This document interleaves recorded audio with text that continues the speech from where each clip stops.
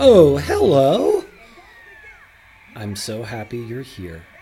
I'm here, too. I'm Nick. I'm the host of this podcast, Nick Flanagan Weekly. 2 days left of me living. Living? I don't know if living's the right word. Well, I mean, I am literally living, but I mean, I am staying on the Toronto Islands at Artscape Gibraltar Point, which you too, if you live in the city or even if you don't, if you ever want to try and make your art somewhere, I recommend Artscape Gibraltar Point. It's a nice converted schoolhouse with a studio space and a bed for you if that's what you want.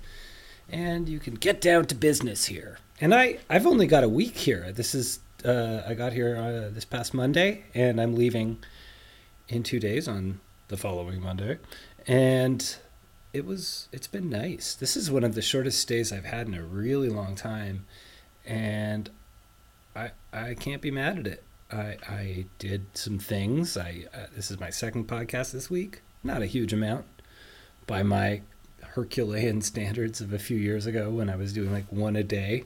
Admittedly, the sound was only coming out of one ear because I didn't really know how to use any audio programs, and I barely do now, but I can get you that double ear vibe now, and I'm proud. But I was doing like 5 podcasts a week or something.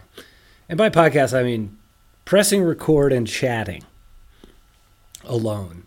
That's what this podcast is a lot of the time. Although I have a great guest coming up. Hopefully it will be out the beginning of the week, and that is Devin Burkhart, who is an anti-racist researcher.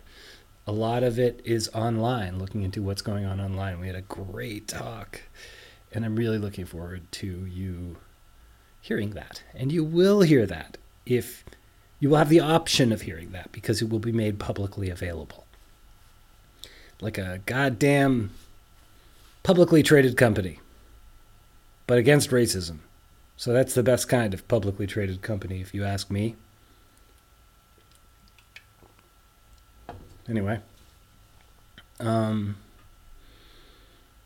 things are open in Toronto, as I've said in the last few podcasts, and I was dreading that about coming to the island because this is one of those spots. Nobody can go inside restaurants. Nobody can go inside for a concert. So people are outdoors, and this is a place people go when they think, I want to go outdoors. They go to these islands with their beautiful trees and their glimmering waters. And I thought it would be a total mess. And today, being Saturday, I'll be honest, I didn't leave the building. Barely.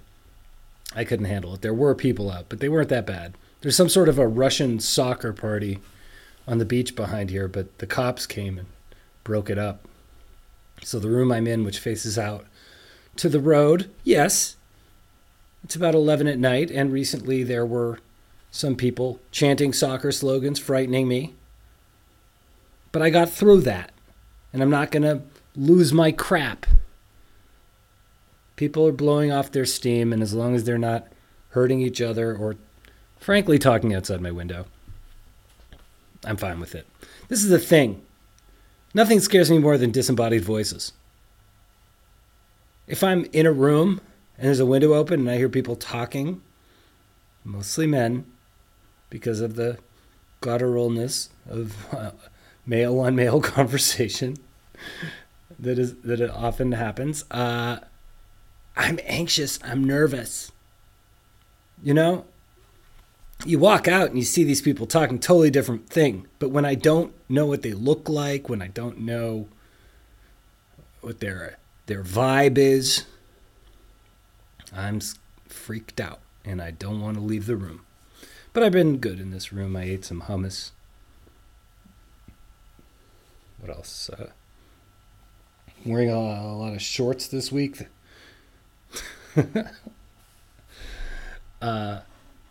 Are you afraid of disembodied voices? How do you handle that? Write weeklypodcast@gmail.com. WEAKLY podcast@gmail.com. I'm mostly afraid of public transportation. I'm almost thinking we should do a full-on ban of any kind of transportation. everyone just walks in small neighborhoods. No cars, no bikes, walls at the end of neighborhoods. Seems pleasant, doesn't it? I was on the streetcar getting here last week, and I had a bit of an anti-masker run in, and I'm realizing now, don't engage. Nobody, they want a grandstand. They don't want to listen to the fact that you don't really care. You just think that a place where people should wear masks, if you're not wearing one, maybe that's a spot where conforming is okay. But they don't care. They want to give you the "you're living in fear" spiel, and it's like, who's not living in fear? You know what? If you're not living in fear, you're part of the ruling class, and you got to go. And you are living in fear of the proletariat. I guess they're basically on the level of anti-abortion protesters, people outside of, abortion clinics. There's no changing their mind. They're conflating 19 different issues into one thing because obviously there's a lot of questions about trusting governments or whatever, trusting that everything is working fine, that the people are trying to make happen. But if we're talking about people on a bus not wanting to be uncomfortable, maybe just do them a favor. You know what I'm saying? It's not about the government trying to control you. It's not this guy said, yeah, if you're so scared, just stay in your basement. It's like, well, first of all, there's no basement. The basement is a storage room, and the owner of the building would not be having it. Put a couple things in there, and they didn't even like that. So if it's just me staying there, they're not doing that. I'd be afraid. I'm more afraid of that than of getting COVID. I'm very afraid of getting COVID, actually. Terrified. But living in fear, what kind of an argument is that? You're telling people who are traveling, moving around, that they are living in fear? I'm living in fear when I walk down the street from cars. I'm living in fear from a tree falling. I'm getting through it. This guy was accusing me of harassment and encroaching, and I was not doing anything. And he was encroaching and harassing me, saying I was doing it. Opposite land. People all live in opposite land. Here's the thing.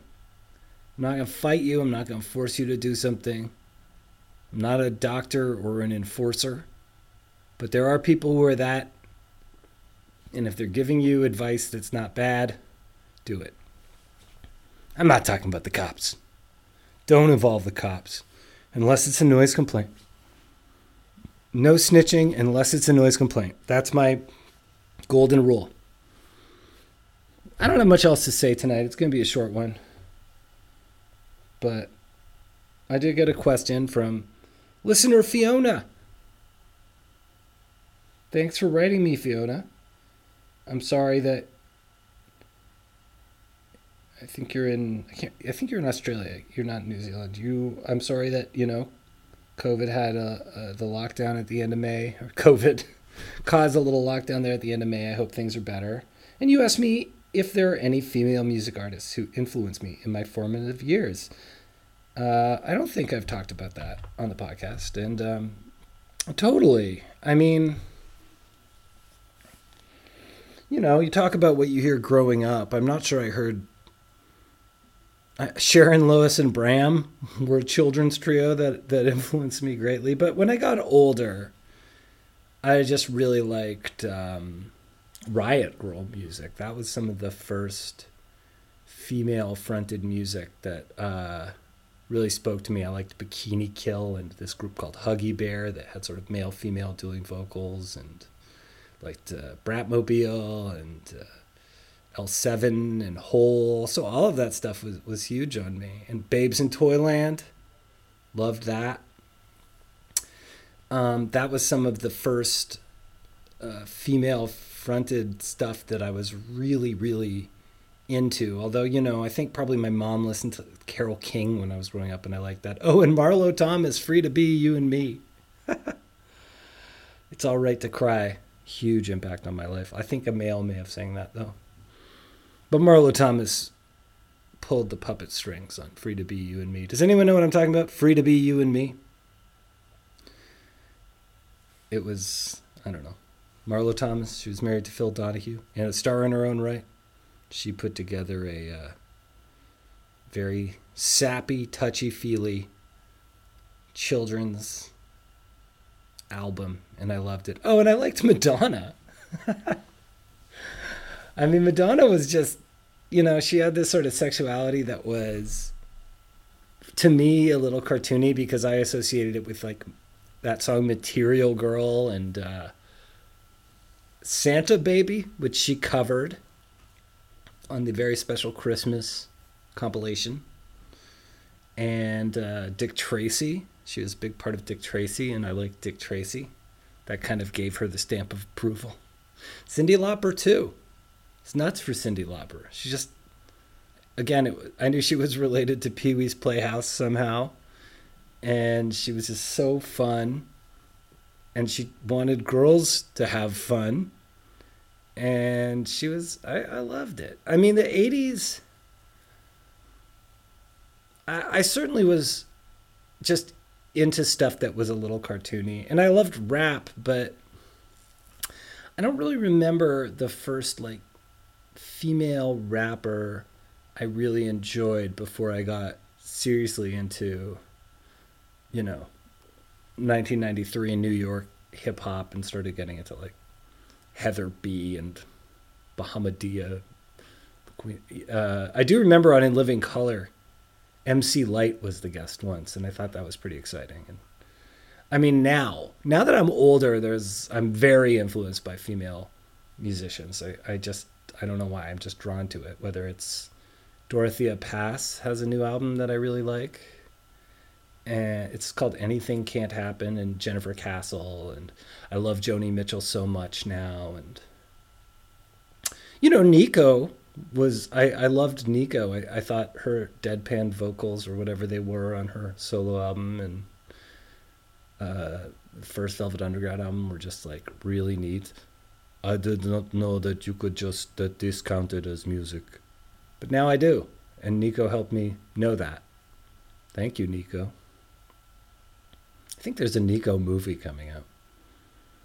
Watch for that. There you go. I hope you have a great life, everyone, and that we continue to experience it together. Thanks for the question, Fiona. If you guys have any questions, just write me at weeklypodcast@gmail.com, WEAKLY podcast@gmail.com. Thanks for listening. Flanagan Weekly. Nick Flanagan.